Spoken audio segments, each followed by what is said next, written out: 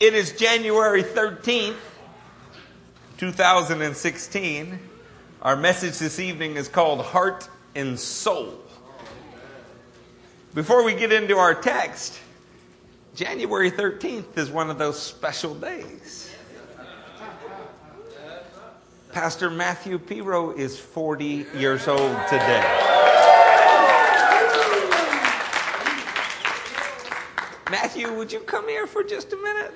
I got to keep one good-looking one on the stage all the time. Cassidy, did you have something for Matthew?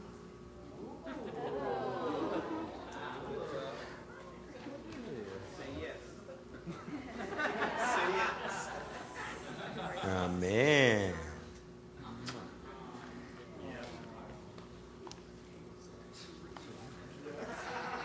It's a tie. It's required preaching attire.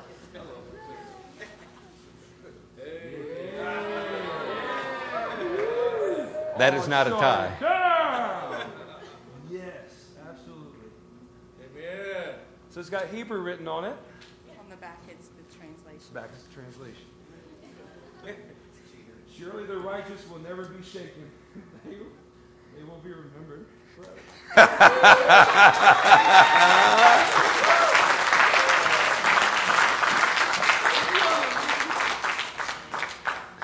While I had the Piros standing right here, I wanted to do something publicly. I met Matthew in 1990. He's been putting up with me for 26 years. Matthew was born again before I was. Matthew baptized me. Matthew was baptized in the Holy Ghost before I was. The innumerable blessings that come to a man from keeping faithful covenant relationships with people. I remember the day that he first saw Cassidy. She was putting all of her best foot forward. She had a little choker on and strutted through the church. And I knew that the Lord had a wife for him. Now, all of these beautiful children and these years later in ministry, I want to encourage you. Life is much better if you genuinely share it with people. Okay. I want to pray for the Piros, and I don't mind telling you that there is nobody in the whole world that I love more than this family. I love a bunch of you, but nobody more than the Piros. Happy birthday, Matthew. Y'all stretch forward your hands in that crazy Christian way. Father, I thank you for the Piros. Lord, you are building a threefold cord in this ministry. And we thank you for it. Lord, the Stevens and the Sutherlands bless the Piro household. We say that we are blessed because of them. Mighty God, and with grateful hearts, eyes swelling with tears, we thank you for the life that you have blessed us with Matthew. In the name of Jesus we pray. Amen. Amen. Amen. We might as well say thank you, Patricia. You did all the hard work 40 years ago on this day. Y'all give Matthew and Cassidy a hand.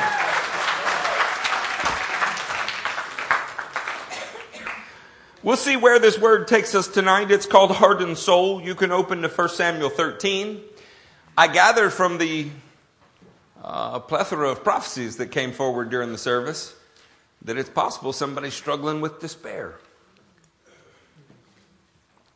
It's possible that somebody's begun to accept their circumstance is unchangeable. Now, I wouldn't say that our prophecies are not coordinated, because that's not true. I can say they're not planned. They were coordinated by the Holy Ghost. When some of the newest Christians among us and some of the oldest Christians among us are all hearing the same thing, it must be that the Holy Spirit of God wants to speak a message to you. I want to begin with you in 1 Samuel 13 and lay out for you a little bit of the historical context. How incredibly hopeless this situation was. Are you there in 1 Samuel 13? Yes. Let me pick up in verse 5. The Philistines assembled to fight Israel with 3,000 chariots. Say 3,000. 6,000 charioteers and soldiers as numerous as the sand on the seashore. You can just jump out there and say that's a whole lot. If you're from Louisiana, you can say it's a whole lot. I never knew what that meant, but I gather it's a bunch. Soldiers as numerous as the sand on the seashore. They went up and camped at Michmash, east of Beth-aven. When the men of Israel saw that their situation was critical, say critical, and that the army was hard pressed, they hid in caves and thickets among the rocks, and in pits and in cisterns. Some Hebrews even crossed the Jordan to the land of Gad in Gilead.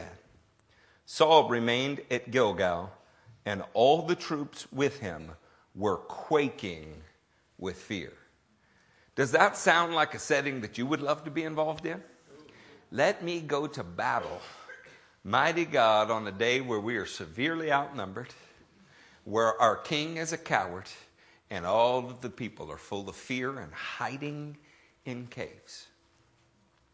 You know, the American church might be the best fed church on the planet, but when it comes to your level of obedience outpacing your level of education, there we score an F, and we do it regularly. Israel has been blessed. They got everything that they asked for. They got a king whose heart had been changed into a different person.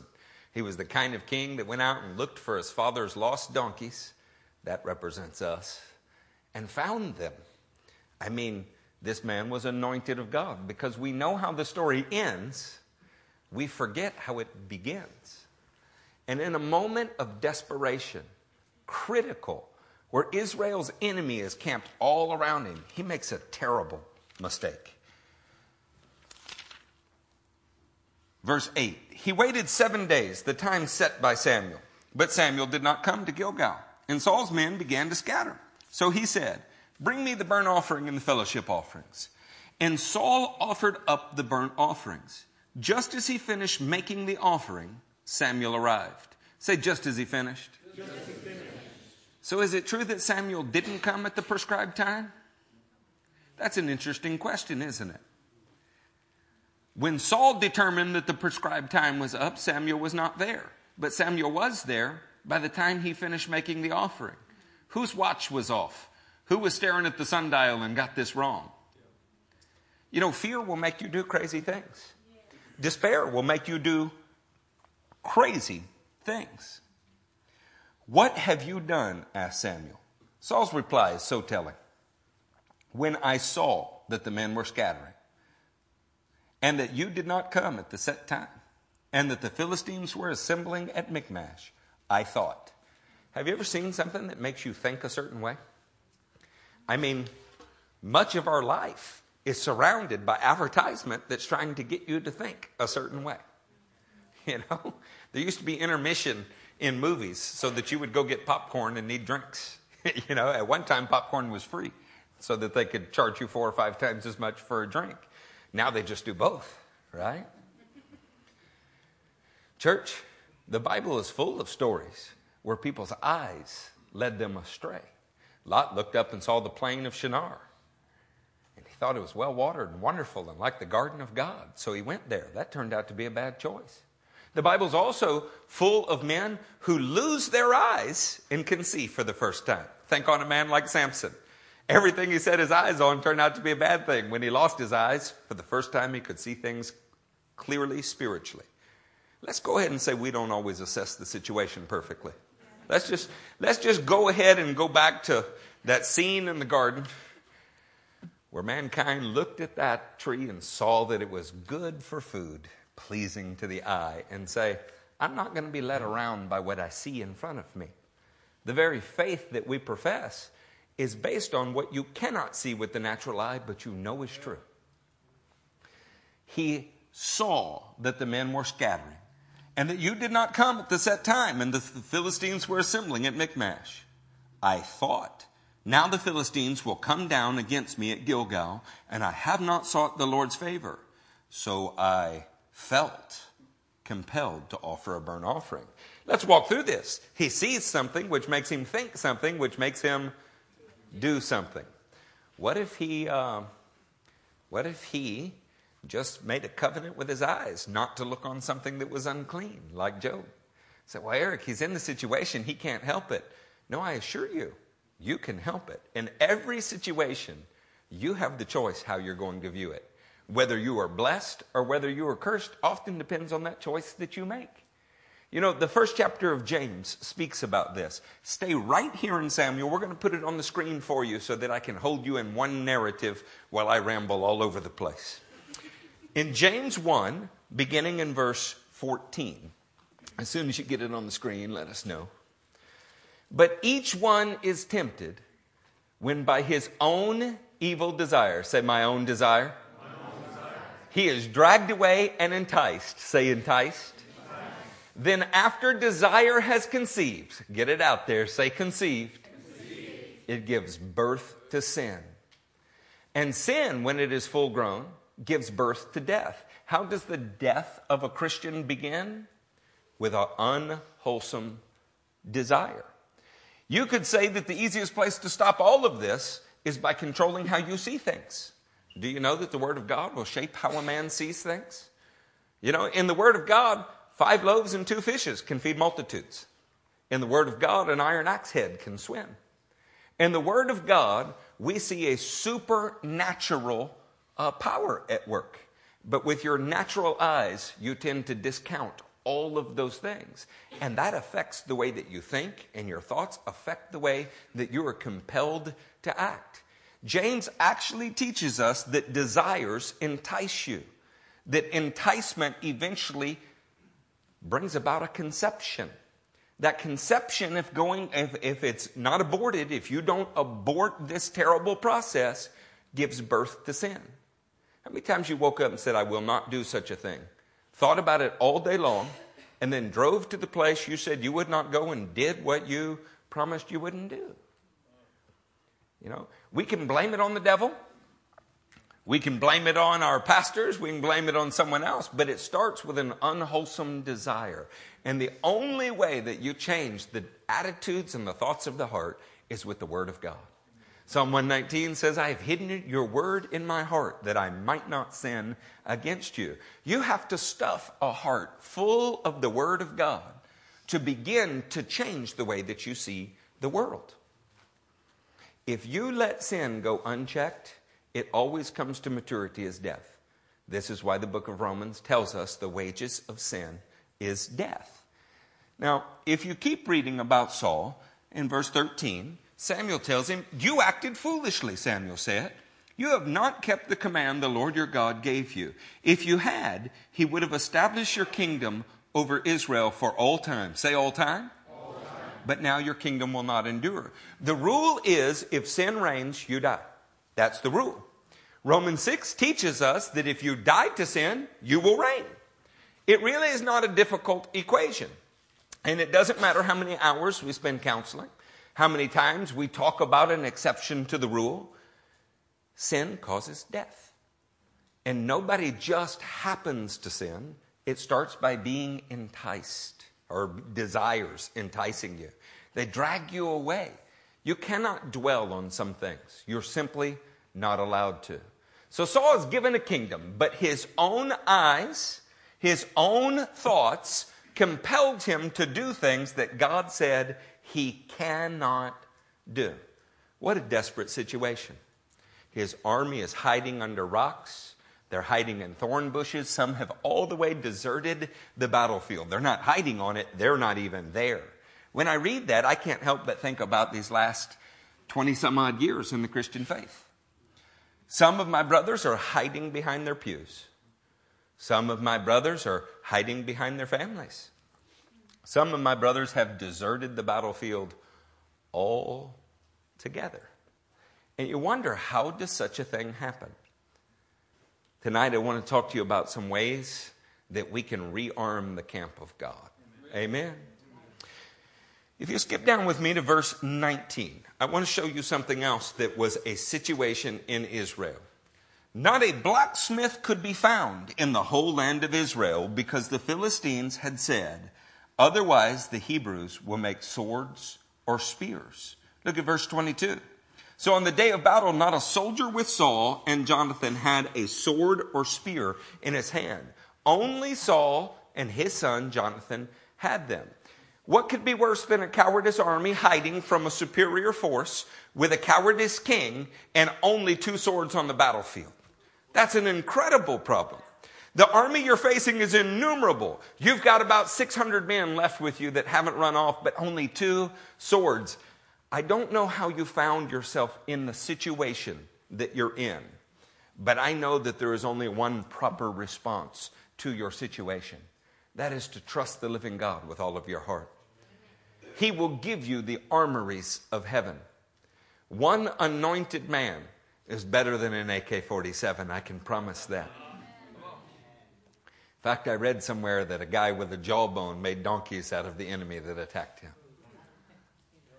I know of a prophet who led men, whole armies blind back to their leaders, who could prophesy what was happening in the bedroom of the king. I mean, a man who has the eyes of the Spirit is not limited to anything in any area, not the size of our church, not the size of our budget, not the number of our friends.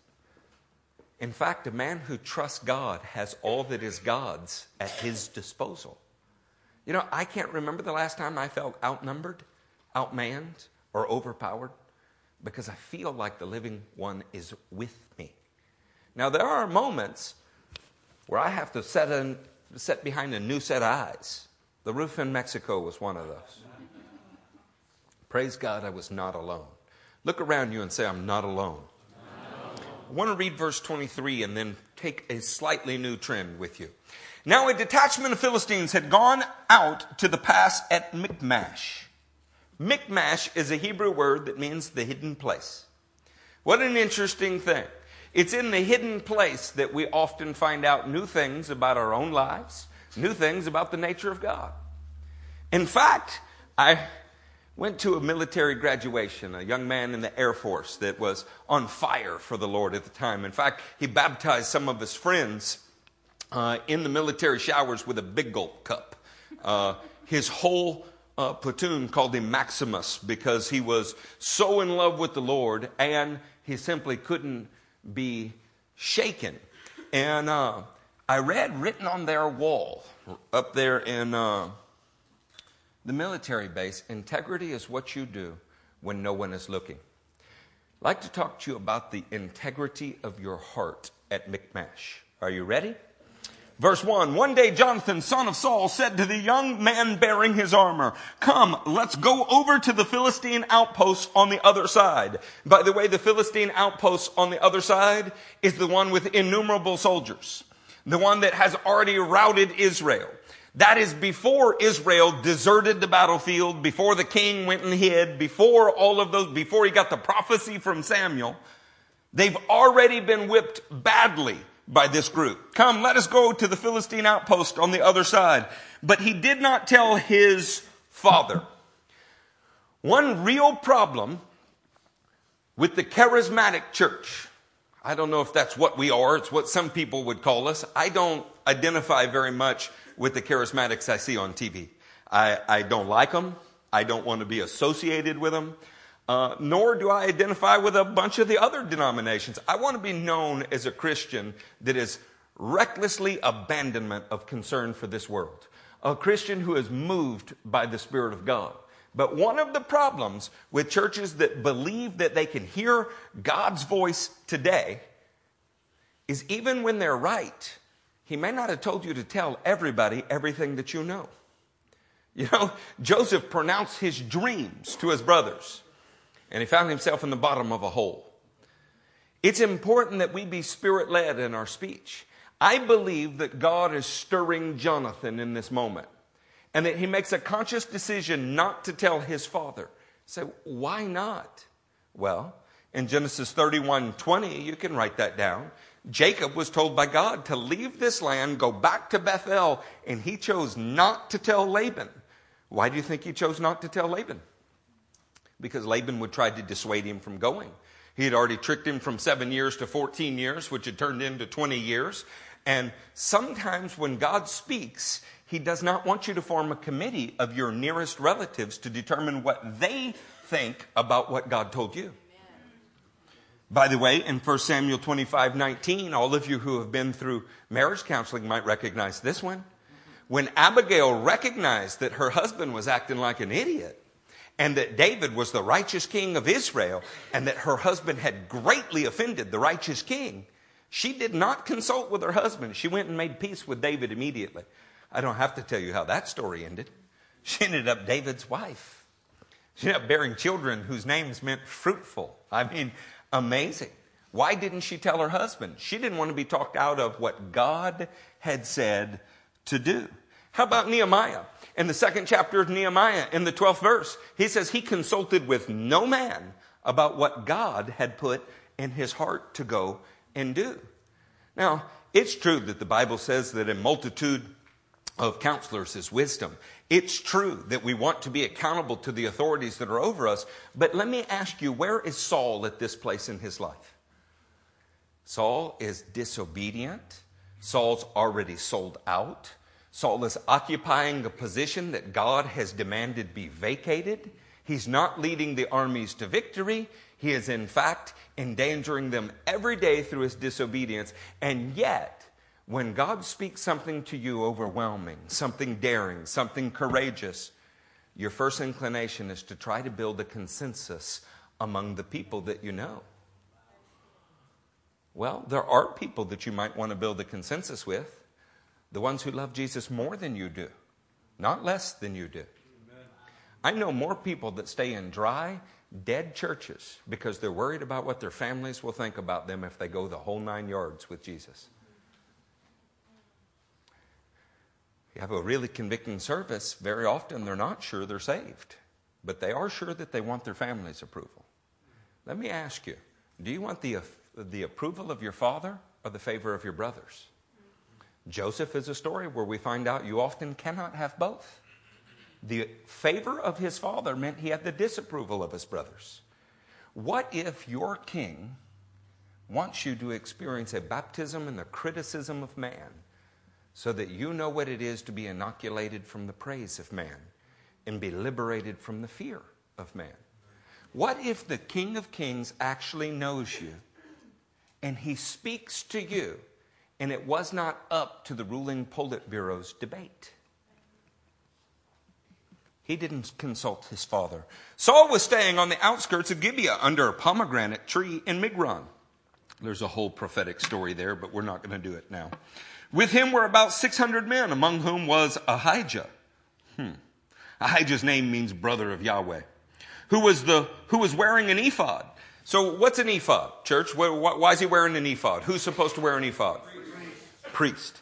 So the king of Israel is defeated on the battlefield. His troops have abandoned, and God has said, I'm taking the kingdom from you. Saul's taken a nap under the pomegranate tree at Migron, and Ahijah, who is wearing priestly garments, is there.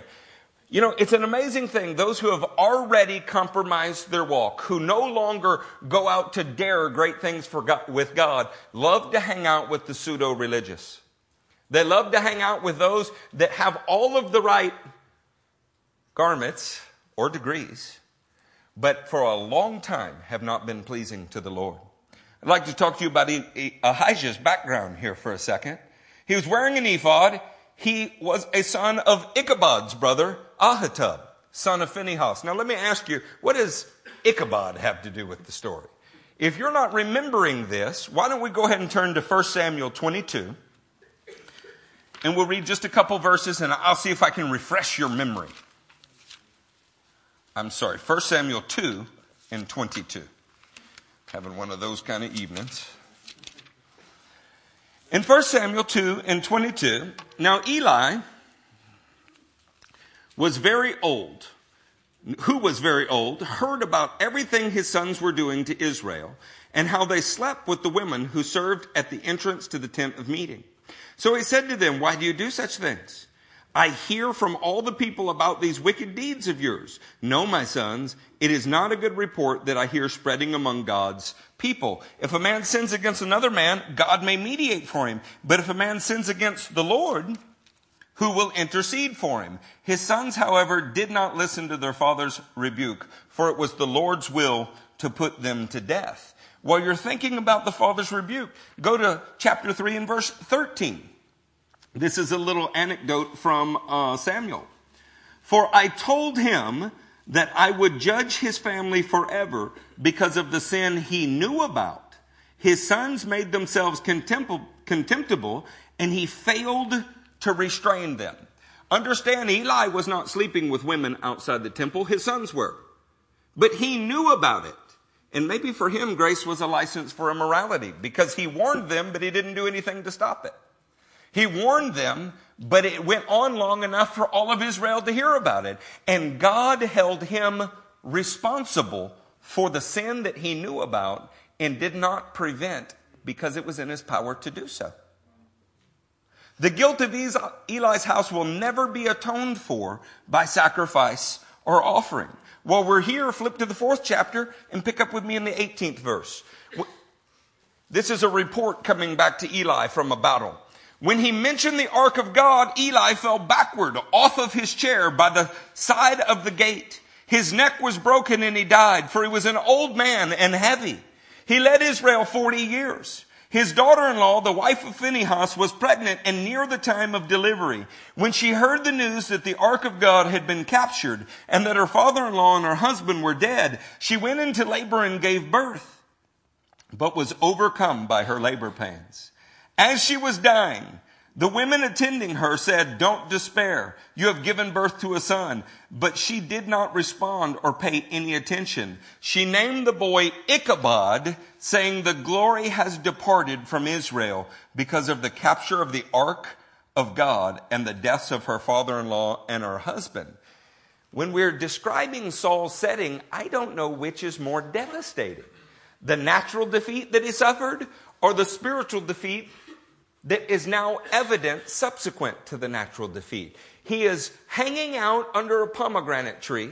He has an army with no weaponry, and he's hanging out with priests, a line that has been cursed because the glory of God departed over their sin. And this is who the king of Israel is hanging out with. So Jonathan didn't consult with anyone. He simply decided to take faithful action. Sometimes it is better to ask for forgiveness than permission.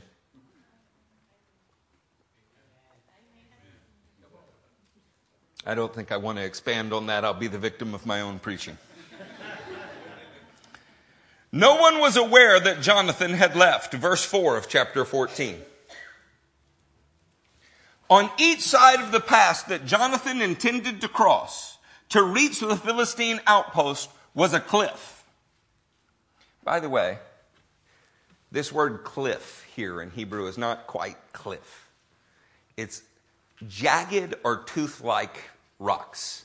It's as if the earth sprouted fangs and wanted to devour the people. I've seen it, examined it even from a military tactical standpoint. It is incredible terrain. On each side of the pass that Jonathan intended to cross to reach the Philistine outpost was a jagged tooth-like rocks, a cliff. One was called Bozez, and the other was Sina. Now, when we read this in English, this really does not have the impact on you that it would have if you were reading it in Hebrew. And since we're not Hebrew speakers, I want to simplify it for you. Bozez means shining, but has come to represent glory. Sina means thorn bush, but because of the thorn bush in the Bible's significance and similarity to sin, it means suffering. How interesting that a man of faith rises up among Israel's worst defeat while all of the leadership is backslidden. And out of that group, God calls a man and has put it in his heart to go to the enemy that has whipped everyone in his family, everyone he knows, caused the utter desolation of Israel, left them weaponless, hopeless. The only thing they had a bunch of was pity. And he called him, and what is standing between him and the enemy? Both glory and suffering. I want to tell you that what Paul and Barnabas told the elders in every church that they went on missionary, established churches and then revisited to encourage, in Acts chapter 13 and 14, they said it is through many trials, toils, and tribulations that we enter the kingdom. There is no way to the victory of God without going through both suffering and glory. There is an inextricable relationship between the two of them. This is why you're blessed when men persecute you for righteousness' sake. The blessing is right there with the suffering. This is why when you are suffering reproach for the kingdom of God, the glory of God, according to Peter, rests upon your shoulders. When everyone is hiding, when everyone is swordless, when the king is hanging out with the most backslidden priest that there have ever been, one man doesn't consult anybody. He says, I want still to fight with the enemy. So I want to ask you, church, is there any fight left in you? We heard prophecy after prophecy about despair. We heard scriptural encouragement after encouragement about when the Lord shows up, it can all change. Where have you decided just to declare a truce with circumstances that are not right? Have you accepted defeat when you're supposed to be fighting on the battlefield? I hear it all of the time from supposed Christians. We have to live in this old flesh. Excuse me, what in the HE double hockey sticks does that mean? I've crucified my flesh with Christ. What do you mean we have to live in it? I count it dead. What does that mean? You know what it means? It means I've accepted a certain level of sin in my life. Which is why the same group of people, every time they pray, cannot stop reminding God that they're sinners. If they called themselves the righteousness of God in Christ, then they might have to live up to their own words. The same men that talk incessantly about positional righteousness, which I believe in, forget that they actually have to stand in righteousness. It's a whole lot easier just to hide, you know. I think one of the best hiding places in the American church is simply doctrinal statements. We parrot back things that we've never wrestled with. It's not that they're not true. It's that you have no concept of even how they were formulated. They haven't become true in your heart in life because you simply learned to say it as a way to insulate yourself from the actual struggle. I love Jonathan. Listen to his heart here. Verse 6, Jonathan said to his young armor bearer, come, let us go over to the outpost of those uncircumcised fellows. Perhaps the Lord will act on our behalf. Nothing can hinder the Lord from saving, whether by many or by few. I'd like to just examine that for a minute. Jonathan's name in Hebrew actually means God has given. When I named Gabriel Jonathan, it's because his name means God has given. God had given Israel one man who had it in his heart to take it to the enemy, even though God had not specifically said, I want you to go attack that outpost. In the spirit-filled world, when you have a direct word from God, you're like, well, amen, we do that. But what happens when you don't? What happens when you just know it's in God's character? What happens when you know the Bible generally supports it and you have a burning desire to do it? Jonathan did not even have the comfort of the audible word from God. There is no thus saith the Lord statement. How many decisions in our life actually come down to that moment where you've cried out to the Lord, cried out to the Lord, and cried out to the Lord, but you have not heard Charlton Heston's voice from the heavens? I know, you're all very spiritual. You hear from God far more than I do. And in my life, the times the Lord has actually spoken, not an impression, not seemed good to the Spirit, not spoken to me through the Word, but spoken to me in an undeniable way, I could count on my fingers. And that's been over decades. But you, I'm sure He speaks to every hour of the day. For those poor and spiritual folks like me, though, what do you do in the absence of a thus saith the Lord moment? Jonathan was so eager to accomplish something for the Lord, so wanting to distinguish himself from the bunch of lukewarm, backsliding pansies that he was around. He didn't consult with anybody. He said, I'm going to pick a direction and move in it, and maybe God will help me. Church, if when you look around your peer group, you don't see men that you so admire that you would do anything to be like them, you might need to consider being in a new peer group. Have you settled to be a big fish in a very small pond? No, man. Our church has got thousands. Yes, that's what I'm talking about. I want to be surrounded by those who are looking for the next great thing they can do for the Lord, because their life is not their own anymore. Amen. Their life belongs to the Lord, and their one desire is to spend it for Him well. Yeah. Now, if you think I promise I'm preaching to you, no one else. Not people outside the wall, not those guys who are attending some circus church somewhere. I'm talking to you. It's possible to sit in a church full of fired up people and be excited that they're doing that, and that is also a way to hide.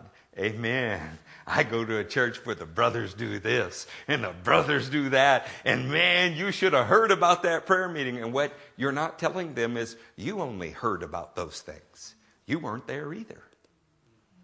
Yeah? Church, Jonathan had that kind of heart that had to accomplish something for the Lord. When I see Squirrel Team 6 over there, they've graduated. They're no longer Squeal Team, they're Squirrel Team. Soon they'll be Navy SEALs, but right now they're Squirrel Team 6. I see young hearts that are full of adventure. They are dying to accomplish something for the Lord. They're not going to settle to be international Xbox champions. They want to accomplish something for the Lord. And look at Jonathan's heart here. Let me repeat Jonathan. Verse 6. Jonathan said to the young armor bearer, "Come, let us go over to the outpost of those uncircumcised fellows. Perhaps the Lord will act in our behalf. Nothing can hinder the Lord from saving, whether by many or by few." In Jonathan's eyes, say in his eyes, it didn't matter what the size of the army was. In Jonathan's eyes, it didn't matter what his assessment was. Before he stepped onto the battlefield, Jonathan had decided that God is able to save, whether by few or by many. Look at how different that is than Saul's assessment. But they're in the same family. Or are they? One might be being born of a royal family. The armor bearer says, "Do all that you have in mind." His armor bearer said, "Go ahead, I am with you, heart and soul." Say heart and soul. Turn with me to Deuteronomy 4. We're going to read verse 29. Deuteronomy 4 and verse 29. Say there when you're there.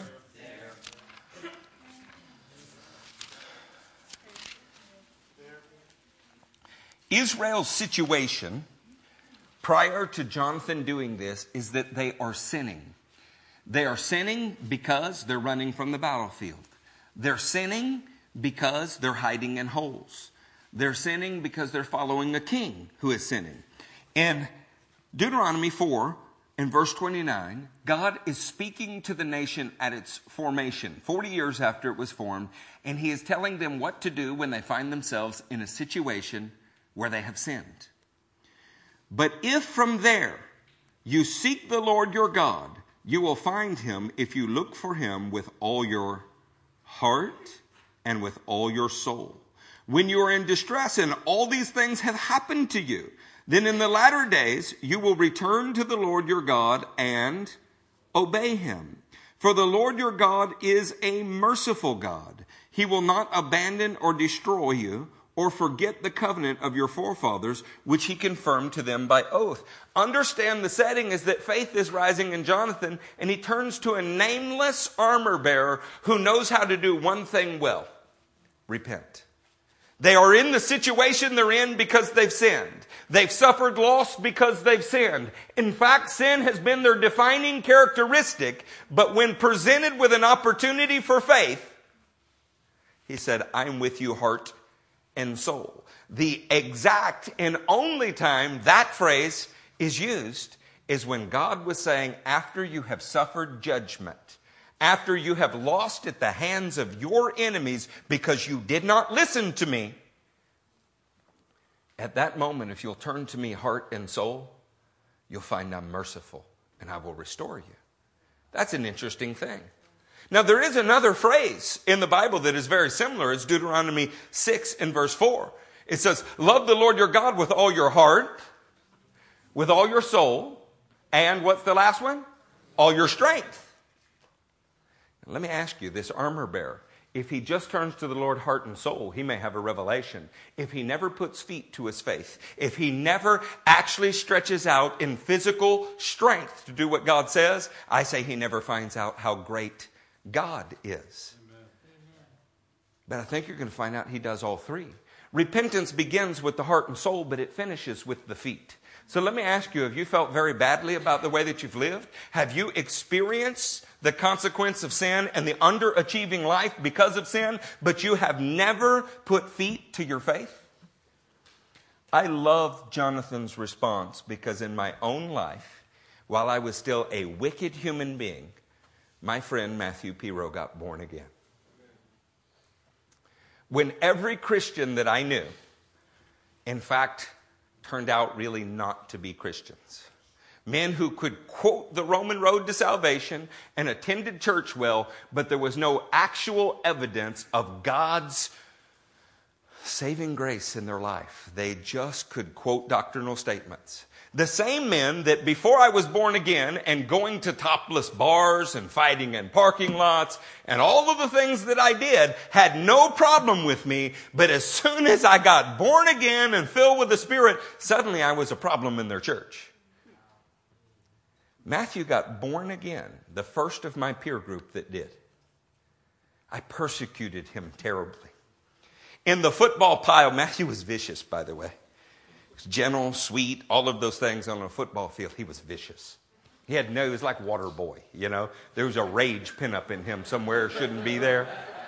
Pat, I don't know what he was angry about. I know it wasn't your cooking, so I don't know what it was, but something was wrong.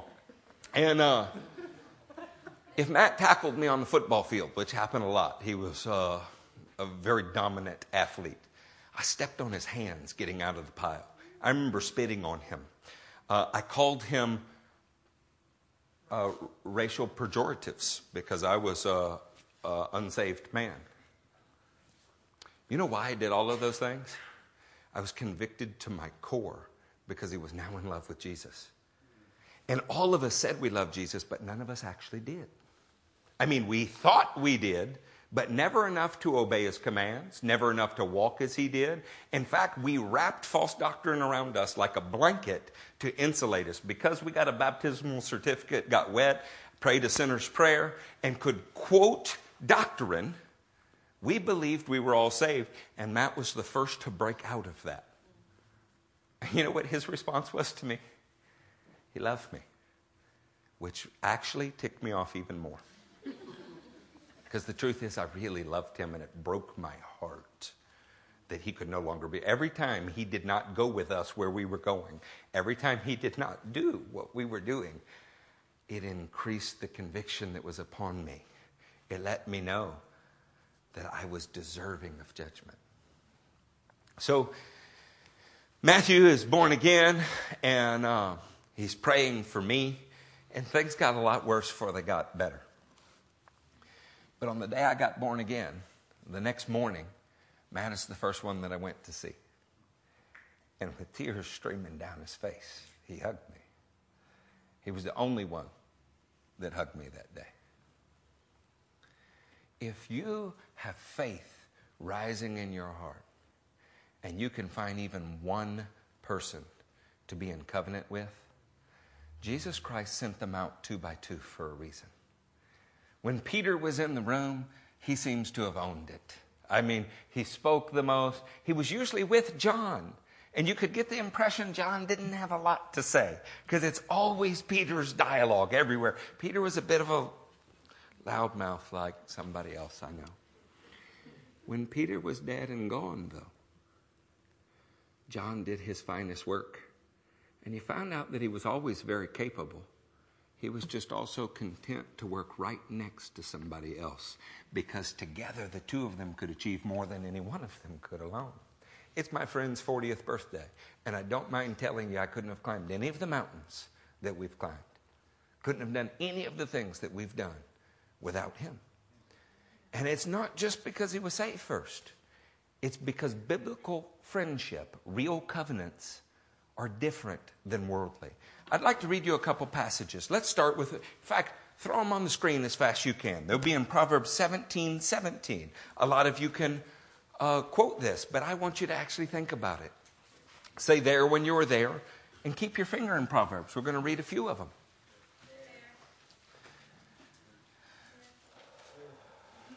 A friend loves at all times, and a brother is born for adversity.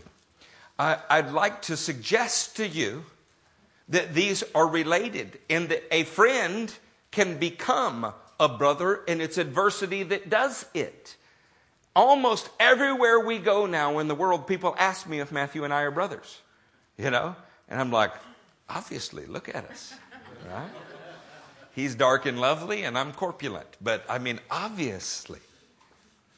We've actually been friends long enough that people think we're related. Some of the earliest problems that I had in my Christian walk is people said to me in my own family, I think you love them, meaning Matthew and Jennifer, more than you love us. And I said, I do. But you can come be part of the church. You know, it's not exclusive. You know, I love them because they're obedient to the things of God. I love them because they're inspiring. How about Proverbs 18:24? Let's take that one for a second.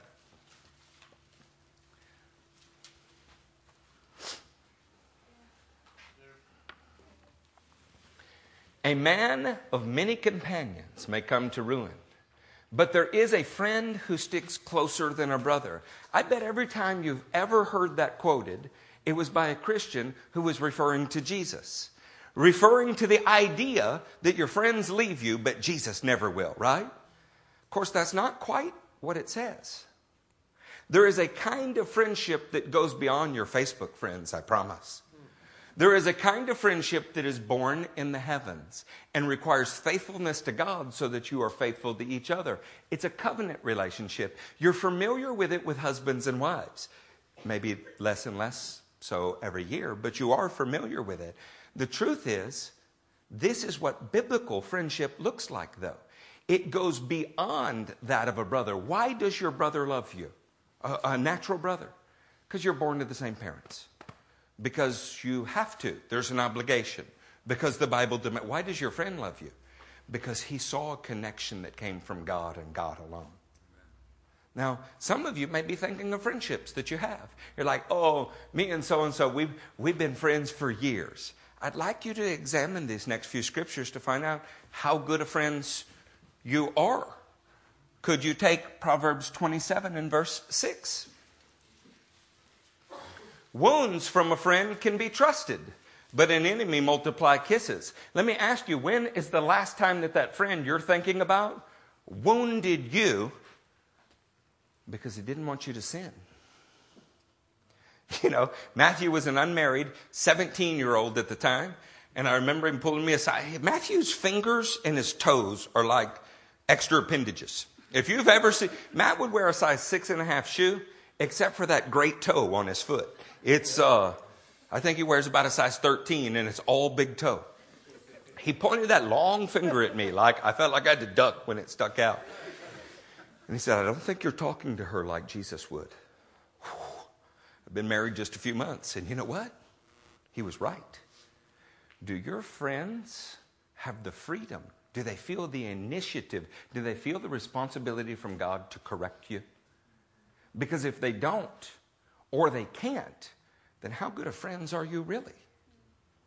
See, we need to examine what we think are friends. A friend in the kingdom is never going to watch his brother sin if he can prevent it. Remember Eli? Was he a good father? Well, he warned them. I guess it was up to them. No, if my son was doing that, I'd break his legs. I'd do whatever it took to keep him from doing that. So that's not very nice. You're right. It'd be nicer to let him go to hell. Guys, this polite gospel that is like, well, each their own. No, that's not friendship. That's friendship with the world. That's laying down under a pomegranate tree while the real soldiers are on the battlefield. How about Proverbs 27 and verse 9? Just skip down a couple verses. Perfume and incense bring joy to the heart, and the pleasantness of one's friend springs from his earnest counsel. If people cease to be your friend when they give you their earnest counsel, then you weren't really very good friends to start with, were you? When I ask Matthew or Wade something, it's not because we're locked in a legal contract. It's because I value their advice. They are my closest friends. If they don't have the freedom to tell me, then who would?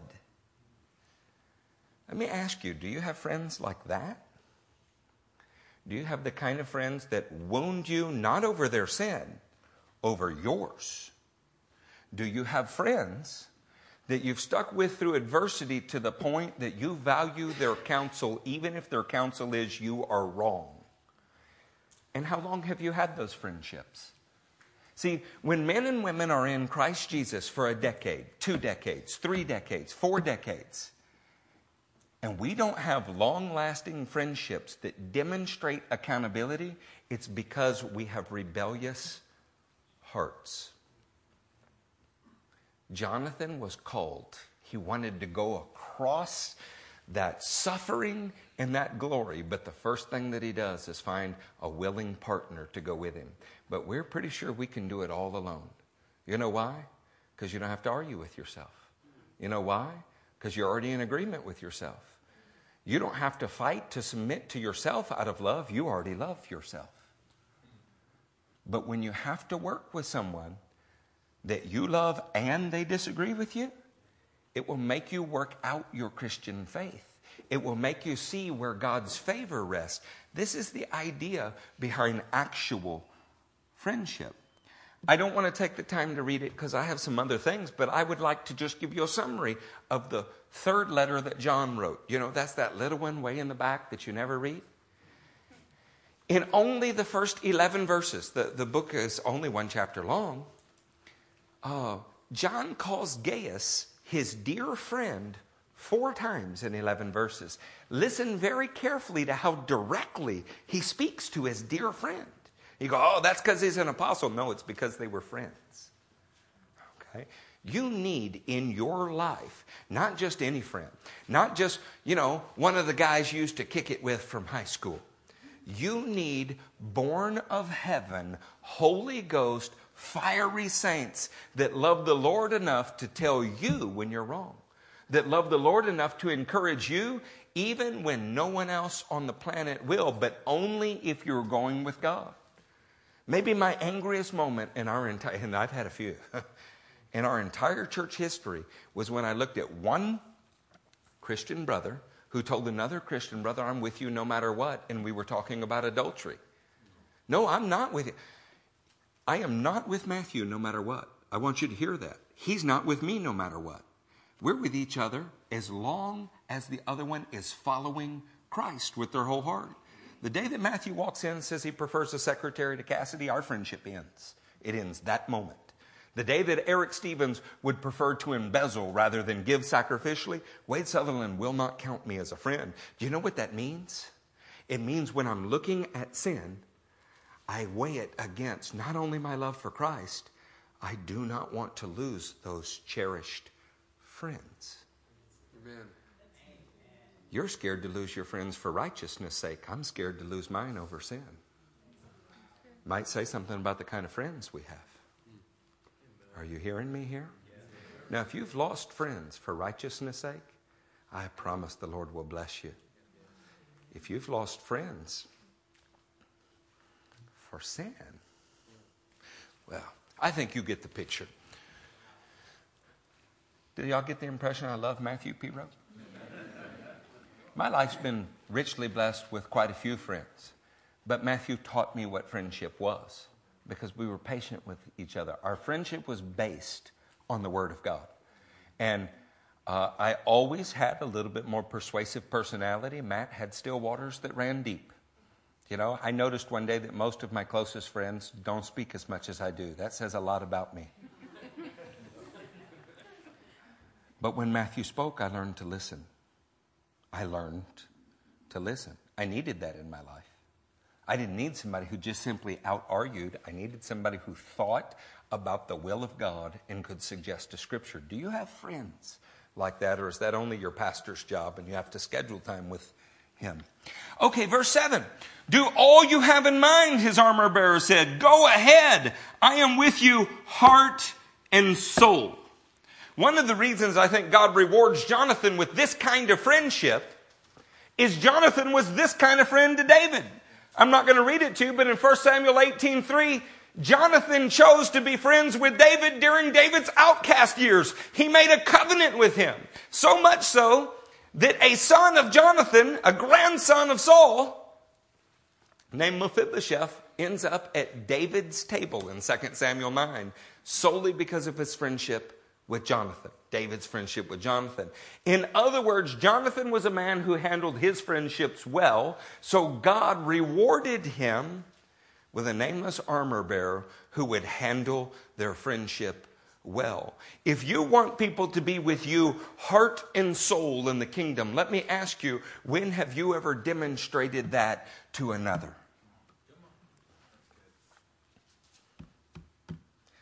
I learned a long time ago, if you are not faithful to godly friendships, you won't be faithful to your spouse. If you're not faithful to godly friendships and to your spouse, you'll never be faithful to a ministry. In fact, when a man gets right with God, it puts him right with everyone else. This is 1 John 1, 5 through 7. If we walk in the light as he is in the light, we have fellowship one with another. Our fellowship with him puts us in right fellowship with each other. I never wronged Matthew. I, of course, wronged him many times. I never stayed in my wrong with Matthew because I wanted to be right with God. And the two are inextricably linked. Do all that you have in mind, his armor bearer said. Go ahead, I am with you, heart and soul. Jonathan said, come then, we will cross over towards the men and let them see us. That's a great battle plan. There's more of them than sand on the seashore. There's two of us and only one with a sword. Here I am. Wow. This is DCD kind of stuff right here. If they say to us, wait there until we come to you, we will stay where we are and not go up to them. If that overwhelming force wants to fight with us, we won't do it. But if they say, come up to us, we will climb up because that will be our sign that the Lord has given them into our hands. Now, when you throw out a fleece because, you know, God wants to give you that Corvette or some other stupid thing, the fleece is usually something like this. Lord, if this light turns green today, then I'll know you want me to buy that Corvette. Lord, if the next baby announcement I hear, the child was born naked, I will know you want me to buy that Corvette. We throw out fleeces in the direction we want them to go. Listen to what he did. If they do the absurd, if they do the impossible, the fleece is set up in such a way so that in the worst possible circumstance for the guys, they conclude God's given them to us. That's an incredible thing. You know, if they're willing to fight with us if we come to them, then we'll know that God has given them into our hands. Let me ask you, how willing are you to do God's will? And how associated with you are people who are willing to do God's will? Did you make kind of a treaty under a pomegranate tree to hide in clefts of rocks and caves? Are you hanging out, everybody's swordless, but it's okay because we're all swordless? You know, the number one thing I hear about people that visit our church is like, oh man, all you guys know the word. And I'm like, what was the church like where you came from? How long were you there? How is it that you did not learn the word in the 10 years that you were there? What were you people doing? It's not uncommon for somebody to be born again 6 months in our church and have a commanding grasp of the Scripture. Do you know why? That's not uncommon in Christianity. It's just uncommon among those who are hiding in the clefts of the rocks and the holes in the ground with backslidden priests and disobedient kings. What if we partnered together and every two of us were willing to attack the most defensible fortress on the planet? What if we knew we had to go through suffering to get to the glory, and we were more than willing to do it, whether by many or by few? What if every two men in here, every two families in here had that kind of heart? So both of them showed themselves to the Philistine outposts. "Look," said the Philistines, "the Hebrews are crawling out of the holes they were hiding in." The men of the outpost shouted to Jonathan and his armor bearer, "Come up to us and we'll teach you a lesson." That's Jonathan's sign that they're going to win. You know, if I step in the ring with Mike Tyson and he thinks he can knock me out, that'll be my sign that God wants me to fight with him. Is that how your fleece would go? "Come up here. We'll teach you a lesson." Do you know why the world thinks that? Because they've done it to all those that went before you. Most people talk a battleship game, but they crumple as if they were in a rowboat at the first sign of turbulence. That's why you need a friend. You need one who was there and said, no, do you remember our fleece? Do you remember what we said? We're not going to dig up and doubt what we've sown in faith. In the name of Jesus Christ, we don't quit on him. Because God knows at any moment, any one of you may want to quit. I did many times. At my hardest moment in this ministry, guess who God sent here to help us carry on? And then when two of us were at our hardest moment in the ministry, guess who God sent here to help us carry on? It turns out that the friendships that God blessed you with, if you maintain them correctly in the Word, they will come back to you at the moments you need them most in life. Could we flash through a couple scriptures here? Take Joshua 23, verses 9 and 10. "The Lord has driven out before you the great and powerful nations. To this day, no one has been able to withstand you. One of you routs 1,000 because the Lord your God fights for you just as he promised. One spirit-filled man, one man submitted to the power of the Almighty, is more than a match for 1,000 men who are on the wrong side of God." But in Leviticus 26, verses 8, we hear it said a different way.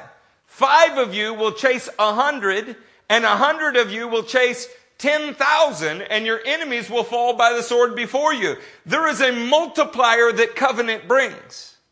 I know the way you're used to hearing this verse quoted is 1 will chase 1,000 and 2 will chase. Do you know what that verse is actually about, you students of the Word? You'll find it in Deuteronomy, and it's spoken of as when the people were cursed. When they were disobedient, then one man would chase 1,000 of them, and 2 would chase 10,000 of them. We never caught that, did we? Now, I'm not here to argue those kind of issues. I'm simply here to say that when we honor God in covenant and obedience, it multiplies our force, right? Leviticus 26 talks about removing idolatry, standing in unity called shalom in Hebrew, and going after it, and nothing would be impossible for them. So who have you unified with? Well, brother, me and my family. Well, that's a good start. Your family definitely has to be unified. But you will not find that example in the Bible. So, well, the Lord just hadn't given them. Well, you need to start praying every day because you're not supposed to do it without them. And nobody in here is an exception to that rule. Now, you may have to get somewhere without them, but you should not stay somewhere without them. You understand what I'm saying? Develop your friendships. Make yourself accountable to people. It will multiply you in the kingdom in a way that counts. Could we look at Ecclesiastes 4, 9 through 12? And don't dismiss it as a familiar scripture. Probably not very many of you have memorized the book of Ecclesiastes.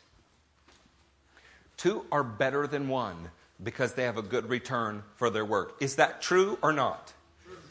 True or not? True or not?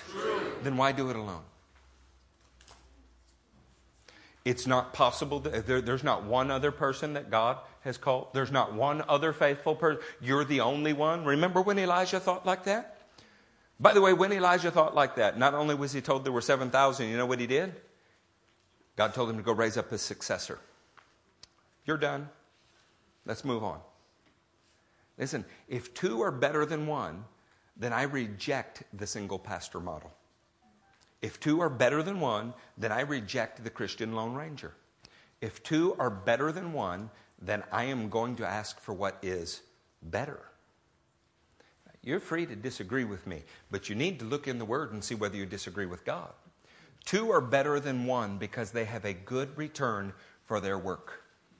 If one falls down, his friend can help him up. If you think that any of you are beyond falling, I got a couple decades in this that says you're wrong. And the men that were teaching me when I came in the faith told me about the decades before me.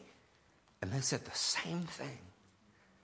Guys, it is littered out there with men who started with a great heart and were corrupted. Sex and money has gotten most of them. That's why you need the kind of friends that could call you to task over either one. Do you know that there is no password in my life, not one, that both Jennifer and Matthew do not have? Not one. None. Not for our bank accounts, not for anything. It helps that Matthew remembers numbers. Some of them I didn't give him. He just remembers. I'm teasing, but the point is, who walks over and picks up your phone, not because they're trying to catch you, but they just never occurred to them that, you might have something that they shouldn't see on it. My doors in my house aren't locked. Matthew never knocks when he comes over. He just walks in. He's been doing it since he was 17 and we were newly married. It was awkward then. It's not now. What I'm encouraging you towards is not some strange commune life, not some hippie life. What I'm encouraging you towards is real relationship. Trust me, going to drink beers with the guys at a game is not a friendship. In fact, if you couldn't leave everything you own and those you love, like your wife and your children, for an indeterminate period of time in the hands of the people that you call friends without any concern that they didn't want your wife, your children, or your money, then they're not friends.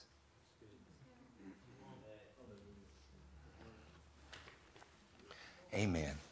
Well, it's getting late.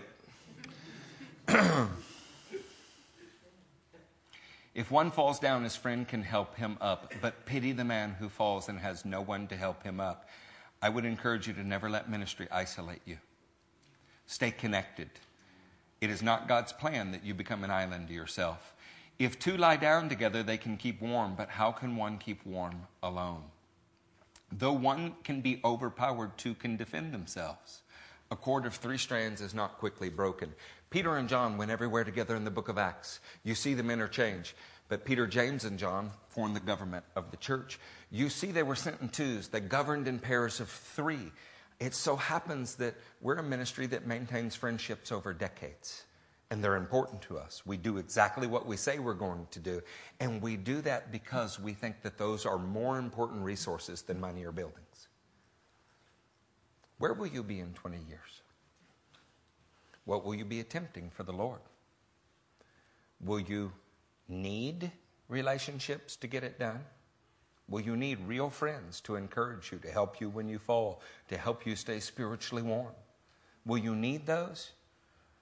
Or are you an island to yourself? Because I formed the friendships with these pastors in the first few years of my Christian walk, and we have fought to maintain them no matter what happened.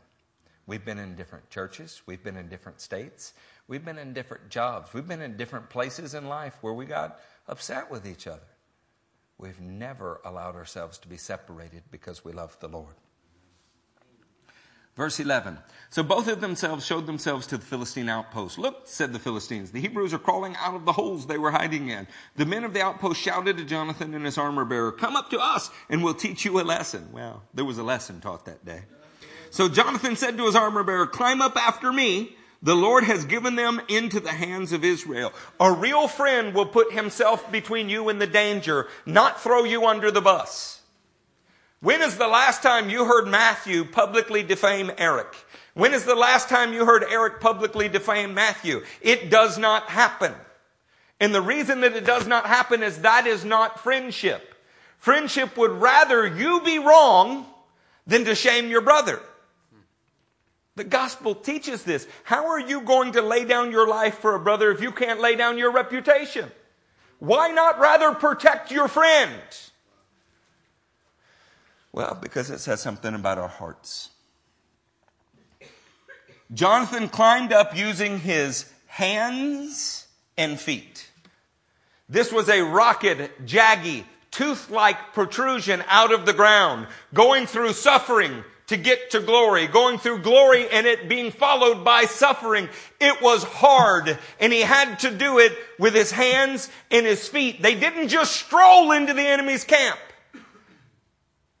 Every book that I have ever read about how easy their ministry took off. Watch the ministry long enough and you find out a pastor's with a secretary. You find out somebody's embezzled, or they're teaching that there is no hell. God makes it so that it is hard enough you have to need your brothers.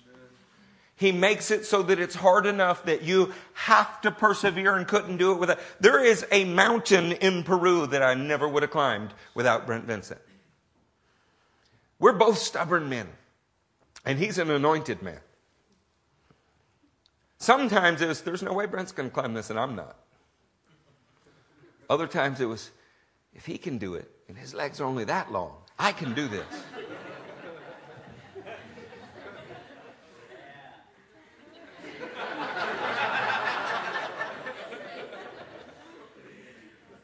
Biblical friendships, godly friendships will cause you to succeed where you otherwise would have failed. We need them. Hands and feet. With his armor bearer right behind him. Say right behind him. When I was still a lost young man, I walked into a locker room where there were 6 other angry young men. And one person had my back, right? Y'all know what that is. He had my back. He was right behind me about 2,000 feet. That was the last day we were friends. Lots of hospital visits, lots of legal implications, lots of problems. You were worth it, Jim. But it is in the adversity that you find out where your real friends are. Don't wait till you're buried in adversity you didn't ask for. Take real friends and say, let's go do something for the Lord. Let's go do it. And it will deepen the real friendships, and it will separate you from those who just want to talk about doing things for the Lord. LCMF is action-oriented. That's why most of you are here. We show our faith by what we do. That doesn't define your worth, what you do. Your worth was defined by the blood of Christ. Having said that, we believe in doing. That means those who are striving to do the most naturally start to gravitate together. That's what happens, and you're strengthened for it. You spur one another on with his armor bearer right behind him. The Philistines fell before Jonathan. Say they fell before Jonathan. And his armor bearer followed and killed behind him. I don't have time to teach the rest of the chapter. I have time. You don't have time. Let's say this, though. In a real friendship, sometimes he's going to knock it down and you're going to put the sword to it. Other times, he's going to knock it down and you. I mean, you're supposed to work in tandem. There are no superstars in the kingdom. If your friendship is so defined in your roles that you can't pinch hit for each other and you're jealous of each other, that's not a friendship, it's a competition. My most proud moments in life have been watching my friends succeed. Watching them fight through miscarriages and have children. Watching them sell their houses for Jesus. Watching them leave jobs. Watching them leave what other people would consider the brass ring of ministry to go minister in a storefront. Those are the moments I'm like, yeah, how could God not bless this? That's like climbing through Sina and Moses. Watching them start again and new places. Church, we need to be surrounded by these things because the truth is the call of God will require not just your hands and feet, it will require your brothers. That's why Jesus didn't go pick one. Everybody loves the Apostle Paul. Do you know Jesus did not go and call the Apostle Paul during those 3 years of ministry? He didn't do it. He picked 12 scared Jewish boys, one of whom turned out to be a devil. They probably ranged in age from 16 to 30. But they loved not their lives so much as to shrink from death. And they all paired off in ministry. Is that amazing? As great as the Apostle Paul was, if he lost one ministry partner on a task, he picked up another one before he went. Did you see that? Sometimes he picked up 2 or 3. Apparently nobody is enough to do it on their own. There are a lot of responses to this message. And at 9:15, I guess we have to figure out what that response is going to be. There was some despair in the room earlier. There was some set in your ways, like it's hard for hope to rise. I think Psalm 4 says, many are saying, how can anything good come of this? God's response in the 7th verse was, I'll give you greater joy than when new wine and grain abound. I want to encourage you that one faithful step towards Sina and Moses is worth 10,000 days contemplating it. And if you can encourage one person to join with you in the struggle, wow, what a force multiplier that is. Of course, you're going to have to get close enough to share your lives with people. My last little dig on America, and I'm an American, a big, fat, redneck American. We like our own rooms, our own cars, our own lawnmowers, and our own relationships with Jesus. I'd like to submit to you that the gospel is about sharing your life in covenant with God and those that He has called. And we say that we do it until it comes time to do it. He called a man and made a nation out of him. They were a family. And that whole family, according to Romans 11:26, will be saved together. Not here to argue those merits with you either. I'm simply here to say this never was about an individual. It was about the world at large. Could you stand to your feet?